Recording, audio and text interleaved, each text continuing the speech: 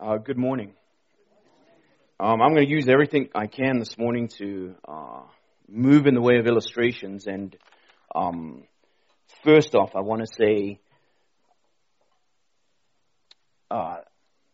thank you again for coming. If you weren't in the meeting last night when we did the welcome, thank you for being here. We really value your part with the ministry, and we're trusting again for a good weekend.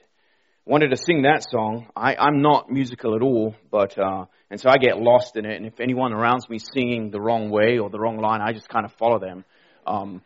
But I thought it's a good illustration. I was asking my wife about singing it. She goes, "You want to sing that one? I mean, that was like the worst one we sang." And I said, "Well, it kind of helps make a point that we read the Word of God and we know the Word of God." But we need to grapple with it, and we need to keep coming back to it and back to it and back to it. Last night, Don, let me just make sure, is Don in here? Because he's not here this morning yet. Okay. But he referred to Psalm 16, verse 8. I've set the Lord always before me. And interestingly, yesterday, I think it was in my class, my first year class, I mentioned, you need some go-to verses when things are difficult and things are hard. And that's mine. That's one of them anyway. I've set the Lord always before me. Because he's at my right hand, I will not be shaken. And it's a calming verse for my soul, for my heart. And yet, there's such a depth to it. And we need to grapple with the Word of God. So I thought, that's a good illustration. Secondly, it's raining, it's thundering. So, hey, if it just adds to the drama, of the meeting. We're going to be going through Psalm 13, as you can see, in a moment. But just wanted to mention that, and then I do have a couple of announcements. Let me see, I wrote them down somewhere. Oh, here we go. I'm not going to go through the schedule until after the second meeting to what we call the RC, or the Retreat Center. And there's coffee, there's cookies, and there's nice couches to sit on if you can get one. And you're welcome to go there. It's supposed to stop raining about 10, maybe 11. And I was told it's supposed to get to like 80 degrees later today. So the weather definitely should improve, and then hopefully you can enjoy the grounds. But I remember some years ago, maybe 3, 4, 5, 6, I don't know, they just kind of fade. But it was Friday night, and it was pouring with rain. Those, sometimes you get those really strong thunderstorms. And it was just pouring. We were soaked. I thought, oh, wow, what a way to start the conference. Everyone was in here just wet. And I think it rained most of the weekend. So we just trust the Lord for the weather. And again, mentioning that the schedule is not full so that you can get alone with the Lord. We heard much about that last night. And so that's part of the reason behind that. You're welcome to go up to the dining room if you want to spend time up there. And again, I mentioned the library. That's next to the RC, the Retreat Center. You can go in there and look at the books and sit and so on. So just enjoy the campus. Hopefully when it does stop raining, you can go outside. And the prayer chapel is up the hill. We really highly recommend you go up there as well. Lastly, I want to mention regarding Michael Garreau. Many of you know him, and he actually was supposed to be speaking this morning, but he is in a lot of pain. He has a pinched nerve and in his neck. He's on medication. I was texting him this morning, and he still is in a lot of pain. It's a little less than it was, but he's still in a lot of pain, and the doctors told him to keep still and not do anything. And so that's really hard for him. And he again said to me this morning, "I feel so bad I'm not there." And I said, well, of course, that's normal, but you are where the Lord wants you to be. And so I'm going to pray for him in a moment. But we really need the Lord to strengthen him and heal him. Of course, he plays such a vital role here. But right now, the doctors told him to rest and be still. And that's probably harder than being here, not being here. So I know that's difficult for him. So I'm stepping into this spot this morning, and I'm going to do a shorter devotional, and then just to let you know, would like to spend a little bit of time in prayer, but with somebody else this morning. So last night we were on our own. I'd like us to spend a little bit of time this morning together, two by two, and in prayer toward the end. All right, I think that's what I want to say there.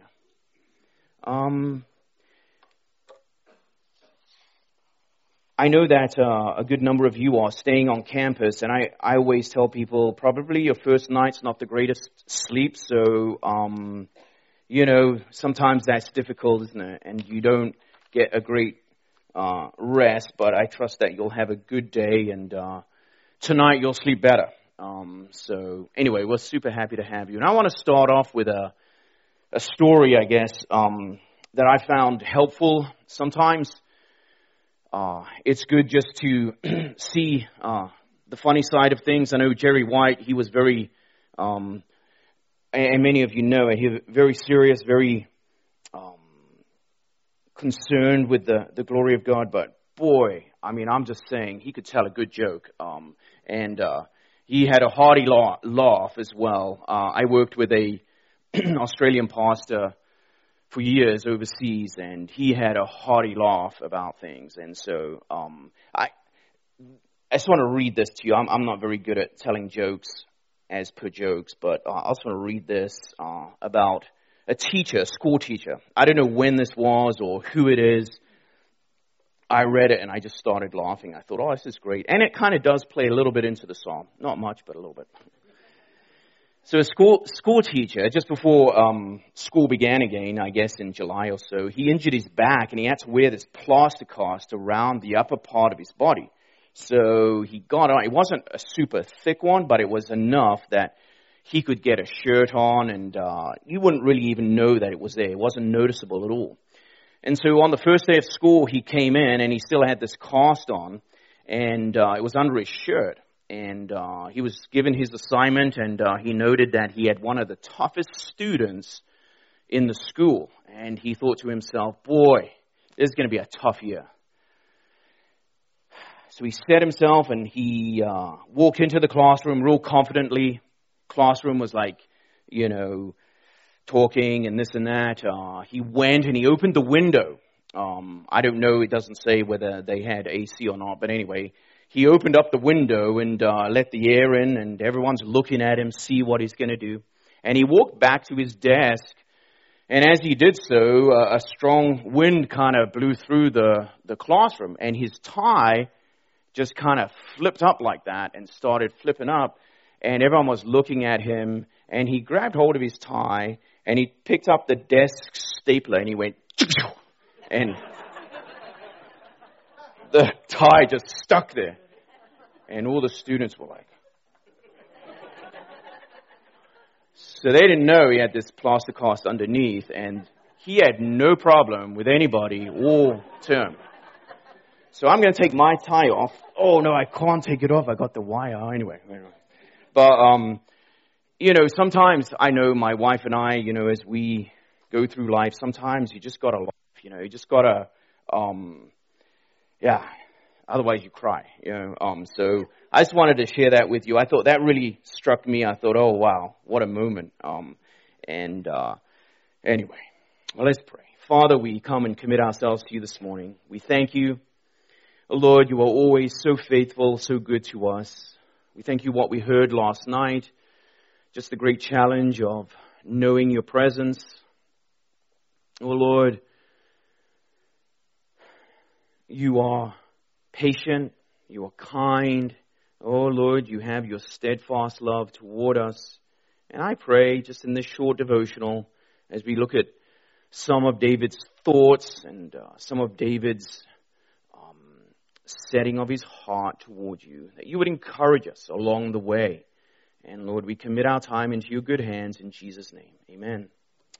All right, we're going to do a quick recap. I was quite struck by what Don shared last night, so I wrote this up this morning, and I thought maybe I could read through it because it really does help us with what we want to think about today. So a review of last evening.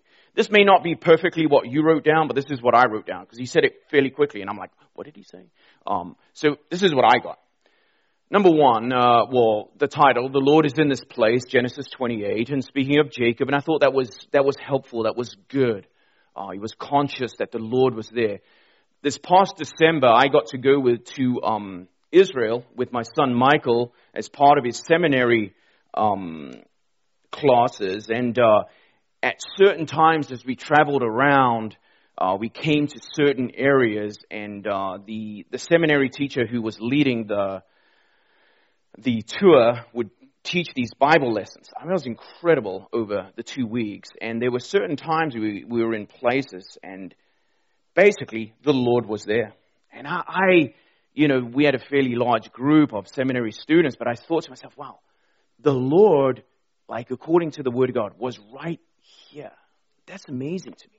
So when I heard this last night, I thought to myself, yes, the Lord is in this place, and the manifest presence of God was there. It's incredible. And then he challenged us through the evening to think of these areas. You can live your whole life as a Christian without knowing the presence of the Father. And we understand what he meant by that. That close presence, that intimate presence. And I thought that was a really good point. Secondly, the Father wants to awaken you in regards to His presence. He wants you to know His presence. He wants you to know His close presence. I often, with the students, speak of God being majestic and high and lifted up, but also intimate and close. And there's a balance there, and we will look at that a little bit in a while. Thirdly, you will be transformed and you will be affected by His presence. Now, I don't know if I got that quite right. You may have some other words, but that's what I remember. You will be, if you are in His presence, you have to be transformed and affected. And He went through that. And that's good to remind ourselves this morning. Fourthly, from James, he says, He promises to draw near if you will draw near to Him. And again, we see the great promise there, drawing near to God, knowing God. And He is not slow to draw near to us. And that really echoes all the way through the prophets, right? All these prophets would speak of that. Return to me and I will return to you. God is not far off, but we have walked away. We have sin that we are not willing to deal with, and so on and so on. So I just wanted to recap that and have that before us this morning as we go, because we're going to speak about David and this song of faith. It really is a song, Psalm 13, this morning. So, if you can turn in your Bible to Psalm 13, and let's see, Phil, I always call on you in class, so would you be willing to stand up and read it for us? Okay, so Phil's going to read, it's just 6 verses, and as we get into it, you'll see it breaks into 3 sections, 1 and 2, 3 and 4, 5 and 6. All right, thank you.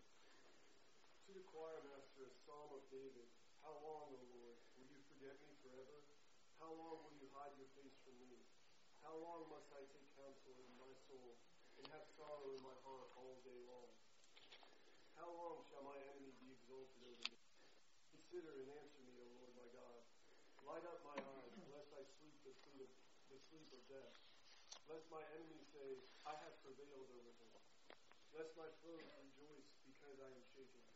Because I have trusted in your steadfast love, my heart shall rejoice in your salvation.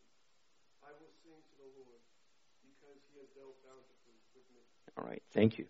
So that's the ESV. Now I know that we do have, others of you have different Bibles, and so we'll touch on some of the different translations. It's good to read different translations. That's the ESV. That's the translation I'm going to use as we go. But I'm also going to quote through the NIV and the NLT as well this morning. So what I want to do first off is just do a real quick background to Psalm 13. I'll just read what's up there. You can follow with me. You know it's not far from your mind of what's going on here. David's on the run from Saul. So it seems as if this is the second half of 1 Samuel. That's what most commentators would see here. And there were times when he, in that fleeing, and I'm not going to go and read that passage, 1 Samuel 20, he would confess there is but a step between me and death. I mean, he went through some great trials as Saul hunted him down. I think sometimes we don't see the dangers that David was in, but many of these psalms that he writes come out of that experience, and there are some times when he speaks much of the possibility of death. So again, that's some of the background. Another thing that would be probably on his mind was Saul was clearly doing evil things, and God wasn't judging him. God wasn't dealing with Saul. And yet, on the other hand, David was doing good things. He was waiting. He'd been anointed to be king, but he was waiting. He wouldn't touch the Lord's anointed. David was doing good things, yet he, in this psalm particularly, and in others, he felt abandoned by the Lord. So, and I'm sure you can relate to that. I mean, you're doing the best that you can. You're trying to do good things, and the people around you are doing evil things, and God's not dealing with them. And where's the Lord? Thirdly, regarding background, questioning, complaining seem to dominate David at this point. He asks the question, how long? How long? How long? 4 times in the first 2 verses. How long? How long, O Lord? To David, with these kind of questions, perhaps he's tempted to think God is indifferent. God is idle and he's of no help. He's not concerned. And you reference that to what we heard last night. God is a father and he wants you to draw close to him. This struggle for David, where is God? He seems indifferent. He seems silent, idle. I'm sure you can relate to some of that. So that's some of the background. The outline I'm going to work through simply is this, verse 1 and 2. The inward struggle, and David shares his feelings to the Lord. Remember, this is a song. It's also a prayer. And he shares his feelings quite openly with the Lord, this inward struggle. Secondly, verses 3 and 4, we see this emphasis on his foes. That would be Saul most likely, and the men that were working with Saul. There's definitely an outward danger, an outside danger. They're pursuing his life. They want to kill him. And then thirdly, 5 and 6, we see the whole psalm. If you look at verse 5, it starts with the word but. There's this whole change from fear to faith. There's this upward look, and we'll get there. And we see David's faith, and it's as if I've set the Lord always before me because he's at my right. He remembers who the Lord is again. Not that he's forgotten, but he's been overwhelmed by his circumstances and his struggles and his dangers. And I think we can all relate to that. So it's not a complicated psalm, but it's interesting to follow through it and see what the Lord is doing. Then I also want to just kind of do a quick overview and just kind of walk through it fairly quickly. Verses 1 and 2, you could sum it up. In honesty, he complains. He does complain. Things are hard. Things are difficult. And when things get hard and things get difficult for you and I, we tend to complain and moan and groan. And why? Where are you, Lord? How long is this going to go on? I mean, that's, our nature, our selfishness, that comes. That's supposed to be weakness, not weakness. But he knows our weakness, though. That's what we need to come from that. He knows. He hears David complaining. He hears David ask these questions. And the what you might say, God's perhaps response or God's knowledge. He knows. He knows that we're weak. 3 and 4, in earnestness, he prays. He begins to pray and he's asking the Lord. And fear and doubt, though, absolutely dominate verses 3 and 4. And then 5 and 6, as I mentioned, his faith comes to the forefront again. And in assurance, he praises. This song is completed as he ends with the Lord. And there's that drawing near to the Lord. You could look at the psalm that way. Okay. So let's just look at this first 2. And again, I just jotted down some thoughts and we can talk through it quickly. I'm going to read verses 1 and 2 again. How long, O Lord, will you forget me forever? How long will you hide your face from me? These are questions. How long must I take counsel in my own soul? Or another way to put it is wrestle with my thoughts. Do you ever wrestle with your thoughts? And you just kind of get like, where's the Lord? What is he doing? And then okay, I know the Lord's working this out for good. And then we wrestle with him again. And that's the picture here. How long, he says, must I take counsel in my soul and have sorrow in my heart all the day? Day after day, that means. How long shall my enemy be exalted over me, the ESV says. Or the New Living Translation would say, have the upper hand. I like that. It's helpful language as well. So these are the verses and some things to think about in the little section here. And it is an inward struggle. It is to do with his feelings. He's telling the Lord. The question, how long, is asked 4 times in these verses. Have you ever asked the Lord, how long? How long, Lord? We heard last night, God dwells in eternity. We dwell in time and space, right? How long, O Lord? We can become impatient. Maybe not with the Lord, but with the situation and the circumstance. Then some other ways in verse 1, forget me or hide your face. NLT says, New Living Translation, look the other way. Is God indifferent? Does God not care? Is God uninterested in my plight, my great difficulty? We ask ourselves these kind of questions. Verse 2, counsel in my soul, as I mentioned earlier, the NLT says, wrestle with my thoughts. I like that description. I'm sure we all wrestle at times with our thoughts. We run them over and over. We think we've pinned them down, right? If you know wrestling, we think we pinned, and then you were just like, oh Lord, how long? And this struggle is there for sure. Sorrow in my heart all the day. Grief in my heart, the New American Standard says. The NLT uses the word every day. So it's not just the whole day, it's tomorrow and the next day and the next day. Perhaps I have this struggle, I have this difficulty, I have this foe, I have this circumstance that is overwhelming. Where is the Lord? Years ago, there was a man who had no relatives, never married, but he had this very good business, this book business, and he wanted to leave it and hand it over to someone, but he just didn't want to hand it over to anyone. He wanted to hand it over to someone who would be faithful and would keep it moving forward. It was in great condition in the sense of financially and all these kind of things.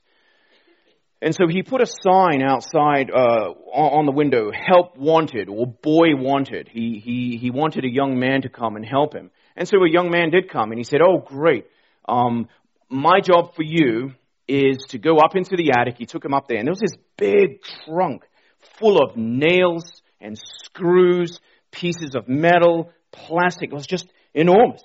And he said, I want you to sort this trunk out. I want you to work through it and put it, and here's some boxes, and sort it all out. Can you do that? And the boy said, absolutely.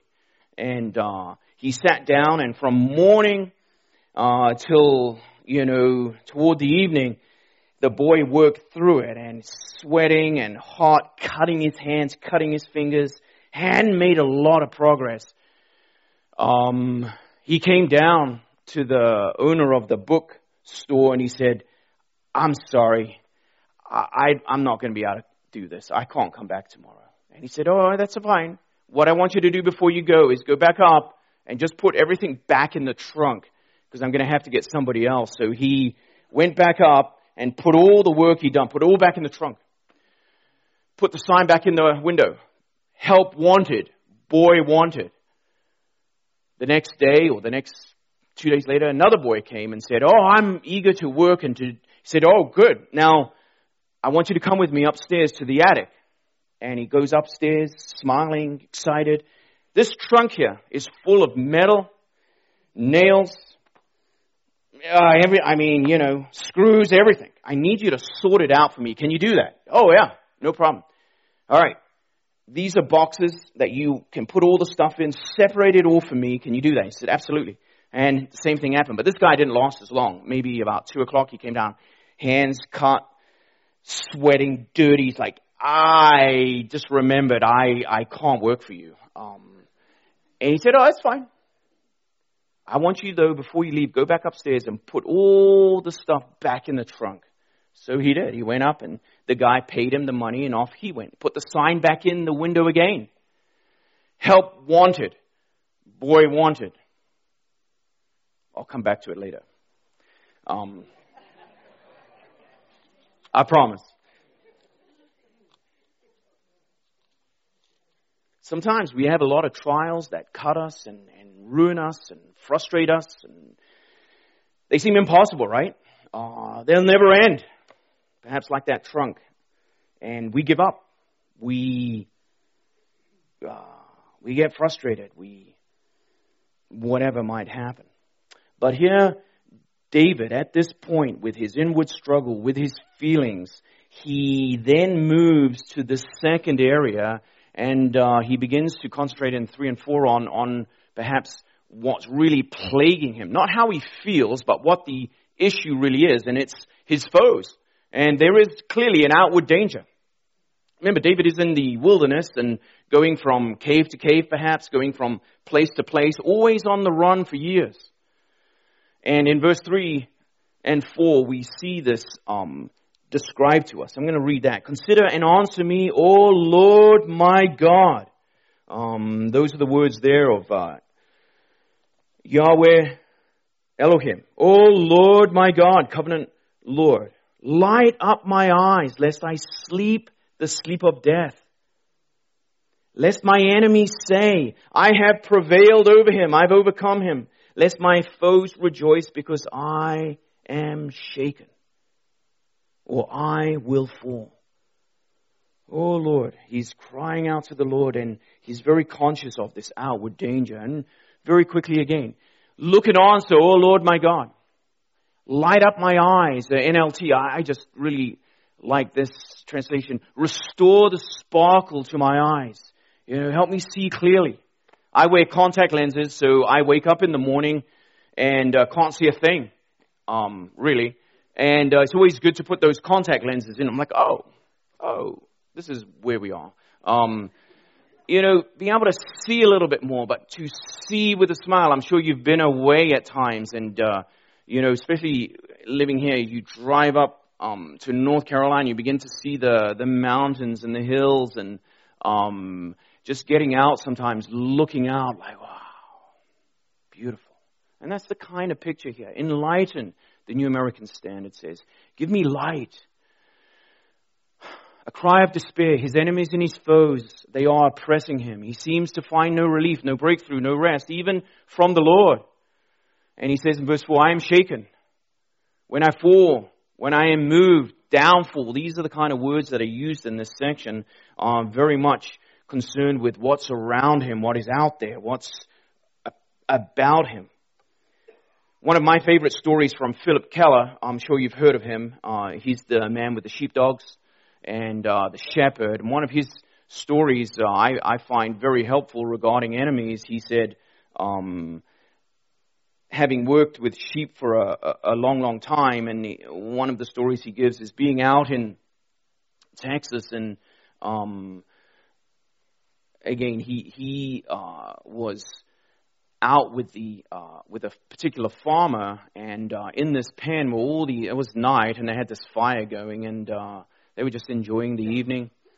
Each of this particular farmer's sheep had kind of collars on with some bells, and enjoying the evening. The sheep were just quiet, they were settled, and then suddenly in the distance, I'm not going to get you to do this. I normally get the students to do this. They heard some wolves or coyotes. Woo!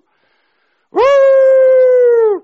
And suddenly all the sheep began to get restless. And you heard all the bells. Ding, ding, ding, ding, ding, ding, ding. And again, Philip Keller noted, he knew this already, but he noted all the sheep looked to the shepherd. They didn't look to the noise.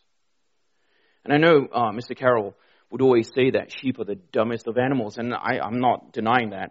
But they're not that dumb sometimes. Maybe they're smarter than us, because often we look to the enemy, right? We look to the fear. We get taken up with how big it is. A great example in the Word of God is David and Goliath. Saul and all the men were overwhelmed by the size and the power of Goliath, and they wouldn't fight him. David, though, had his eyes on the Lord and was able to go and fight Goliath and defeated him in the power of the Lord. So again, the outward dangers are real. He has foes, but these sheep in that particular story give us a good illustration. Instead of looking to the fear or immediately you hear that, you look to the wolves, they look to the shepherd because he would protect them. They looked immediately to him, and Philip Keller notes that with the fire going, he saw all the eyes of the sheep looking toward the shepherd. That's a good picture for us.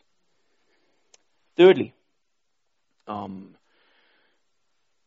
song really fills out here, and again, Campbell Morgan would put it this way, it really takes off here. It's an upward look, his faith. So let's read verses 5 and verses 6. But I have trusted in your steadfast love. My heart shall rejoice in your salvation. I will sing to the Lord because he has dealt bountifully with me, or he has been good to me. I have known his goodness. And again, in this particular couple of verses, just some quick observations here. The whole psalm turns, as I mentioned, on the word but. I looked up all the translations. They all have the word but. Sometimes I say something like that, and no one else's Bible has that except for mine. I'm like, oh, that didn't work very well. But I looked them all up, and they all have the word but as starting verse 5. If yours has something different, come see me afterwards, and we'll correct it. No, I'm just joking. Well, we see the transition from fear to faith. Though difficulty is still there, his eyes are lifted up. The difficulty's not gone. But he's no longer looking outward so much, but he's looking upward. He's not unaware of the difficulty, but the Lord becomes more to him. Trusted in, the word secure or hold fast. The word steadfast love comes across well. I think in the ESV, other versions use mercy or loving kindness. It's the Hebrew word hesed, the strong, committed covenant love of God. I grew up in a broken home and just had some great challenges with trust and would find that whole foundation collapsed in my life. Love, what is love? But when I met the Lord, I got saved at 23. The Lord began to transform my love, and slowly, if you've ever read the Lessons from a Sheepdog, we get the students, at least I get the students to read it. You see this dog slowly coming to trust the shepherd, slowly. And I could describe my life in a way, can I really trust you, Lord? And then, but to know this particular word throughout the Old Testament, this is a committed, steadfast, strong, unfailing love. Wow. And we can ask ourselves now, do you know the love of God? Do you know the love of God in the depths of your heart? My heart, we note here, is not just his feelings anymore. We know, again, the heart generally is made up of your emotions, your intellect, and your will. But here he says, my heart. It's the whole heart, not just the feelings and the emotions, as perhaps 1 and 2 were. But the whole heart is looking to the Lord. And then verse 6, I will sing. Wow. It's good to sing, isn't it? The other night, as I mentioned, we sang together as a staff and a student body. It was good to sing. A song of faith speaks of confidence. He's getting his heart up to the Lord. This is in the presence that David sings the Lord. Note verse 6, I will sing to the Lord. I will sing to the Lord. The difficulty is still there. And it's going to be there tomorrow. And it's going to be there the next day. But I will sing to the Lord. So we look at that, we think of that, and then we can have some brief reflections, I guess. I just walk through the psalm, and then having heard what Don shared with us last night, very encouraging. It's a song of faith. It's a psalm, it's a song, it's a prayer. It's a song of faith from the very heart of David. It's a song of faith. Why is it of faith? Note the sentence here. It's of faith because deliverance is not yet realized. He hasn't been delivered from his problem or his circumstance or his situation or his foe. So by faith, he will sing to the Lord. It's a song of faith. But in verse 5 and 6, the manifest presence, as we heard last night, of the Lord is realized afresh. The Lord was always there, but afresh, closer, remembering. I asked Don if he was going to share from Isaiah 57:15. He mentioned it in class. I'm like, go. And he mentioned it last night. I'm like, go. But he didn't. So I'm going to do it. But Isaiah 15, verse 5, let me just read it here. It says that he inhabits eternity, whose name is holy. No, Don preferenced this yesterday in the class. It says of the Lord, I will dwell in the high and holy place, the majesty, the greatness of God. That's where he dwells. But he also dwells somewhere else. And just the way it was put to us, it kind of really struck my heart. And also with him or you who is contrite and lowly in spirit. Isn't that amazing? And again, we're talking about dwelling, God's presence. We talked about it last night. Two places are described there. There's the high and lifted up place, and then with the lowly and the contrite. And I think in 5 and 6 of Psalm 13, David experiences some of that. David is knowing afresh the presence of the Lord to help him in his time of need today. And then that afternoon. And then tomorrow. Because the difficulty has not yet been dealt with. Or the deliverance has not yet been realized. Thus, it is a song of faith. Coming back to the story I was telling you about, another young man came and he said, I would like to work. And he said, okay, come here, young man. Took him upstairs, showed him the trunk, and the guy's eyes were like, whoa. But he worked at it. And 5 o'clock came, and he came downstairs, and he said, I will be back tomorrow. And he said, good. His hands cut, dirty, sweating. Gets hot in the attic, right? And second day, came down. Hands again, bloodied, working. Great difficulty, effort, and so on. And he said, I'm nearly done, but I will be back tomorrow for the third day. And the owner of the bookstore said, okay, wonderful. He went upstairs and looked, and the young man was doing well. The third day, the young man worked, and about 4 o'clock, he came running downstairs. He said, Sir, look what I found at the very bottom. It was a $20 note. He said, good, you can have that. That's yours. Sometimes we're not willing to go through the struggle to find the reward. We're not willing to get cut and press on, knowing that the great reward of faith is, as we heard last night, God himself. As the story would go, I don't know if it's a true story, but as the story would go, he said, this young man, I can give my business to, and I know that he will persevere. Some observations, just real quick, 3 observations in this psalm. The psalm teaches us that the place, this is maybe 1 and 2, to discuss our sorrows, our fears, our trials is in the presence of the King, right? It's in the presence of God. He's not afraid.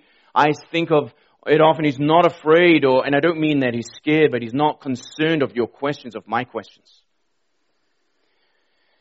In my own experience, having been learning to walk with the Lord for 3 years, I had some questions, and I remember bringing them to the Lord finally, and I remember telling the Lord certain things, and it was good. And the Lord, I just sensed, I'm not seeing him, but I sensed, Lord, good, get those questions out. I will show you who I am. And he did. He's not concerned or afraid of our questions. But the psalm does teach us, I think, the place to discuss our sorrows, fears, trials. Sure, we need to share them with one another. Our burdens is in the presence of the King. We need to pray. And we can be truly honest. The Lord knows everything anyway, right? Secondly, God answers David not by taking away the difficulty, but by bringing David deeper to himself. That's a tough lesson. That's an ongoing lesson. God does answer David by showing him more of himself. And thirdly, it's truly a song of faith because the deliverance, as we've said already, is not yet realized, but trust in God himself is strengthened. I will sing to the Lord. Oswald Chambers says this, faith for my deliverance is not faith in God. I thought that was striking. Faith for my deliverance is not faith in God. He goes on to say, faith means whether I am visibly delivered or not, I will stick to my belief that God is loving. There are some things only learned in a fiery furnace. Faith for my deliverance is not faith in God. God is doing something far more than we realize and comprehend. And He is a good God. All right, application. I think this is it. Let me just check if it's it. It is it. 3 things. And then I want us to spend a little bit of time, if we can, turning one by one to pray together briefly. Do I bring our fears, our burdens, our trials, our struggles honestly to the Lord? For He does, as we've been hearing, encourages us to draw near to Him. Do I do that? Perhaps as David did, in a complaining way, beginning, but do I bring them to the Lord? Do I keep bringing them to the Lord? Do I have that question? How long, Lord? How long? He doesn't answer that question. But He gives him a way better answer. He shows him Himself. And I know that all of us know that. I'm not telling you anything new. But we need to have deeper reality of who God is. And that's what this conference in some senses is about. Where do we look? And in who do we trust in when we are overcome? And often, things can get us down and things can overcome us. I know we have all different kinds of personalities and we respond to different challenges in different ways. But ultimately, when all the dust settles, who do we look to and who do we trust in? And it's a trusting in when we have no answers or we are completely overcome. Thirdly, if He, and this is a good question to ask yourself and to ask myself, if He, that is the Lord, doesn't take away the difficulty of trial, if He doesn't, if He leaves it with you, your circumstance, your hardship, is God enough? Is God Himself enough day after day after day? And we were reminded last night, the great reward of faith is God Himself. And I don't know all, and Don mentioned it last night, we don't know all of your troubles and struggles. And some of them can be completely overwhelming, almost unspeakable at times, perhaps. And perhaps the Lord doesn't ever take it away. But is He enough? Is He Himself enough? I believe that He is. I think David comes there. I think David sees that. I will sing to the Lord, verse 5. But I have trusted, despite everything, I have trusted in your steadfast love. My heart shall rejoice in your salvation. And perhaps here the salvation speaks of knowing God in a deeper way. Christianity is knowing God, right? We know that. And so what I would like us to do in a moment is, and again, I know we don't all know each other, and some of us know each other well, but turn to the person next to you, and if you need to make a group of 3, that's fine. I'd prefer it be easier because we don't have a long time, and let's pray together. If it's something you don't want to share, you can say this great burden, and you don't have to be descriptive. If you want to share briefly with one another, and let's pray. But let's end our prayers with the Lord. And perhaps, Lord, even though I'm weary and heavy laden, I will sing unto the Lord. You must be enough. Maybe you don't experience that now. Maybe you don't know that. But we have to know at some point, we have to conclude, Lord, you are enough. All right, well, let's turn. I'm going to pray and get our time together. Just turn to the next person and share just for a minute or two and pray together. Father, we commit this to you. Thank you for your word. Thank you for this Psalm 13 and just all the wonderful truth, the great difficulty, no deliverance actually seen per se, but David finds you. And in a sense, you are his deliverance. You are his salvation. And it's enough today. Commit this time of prayer to you in Jesus' name.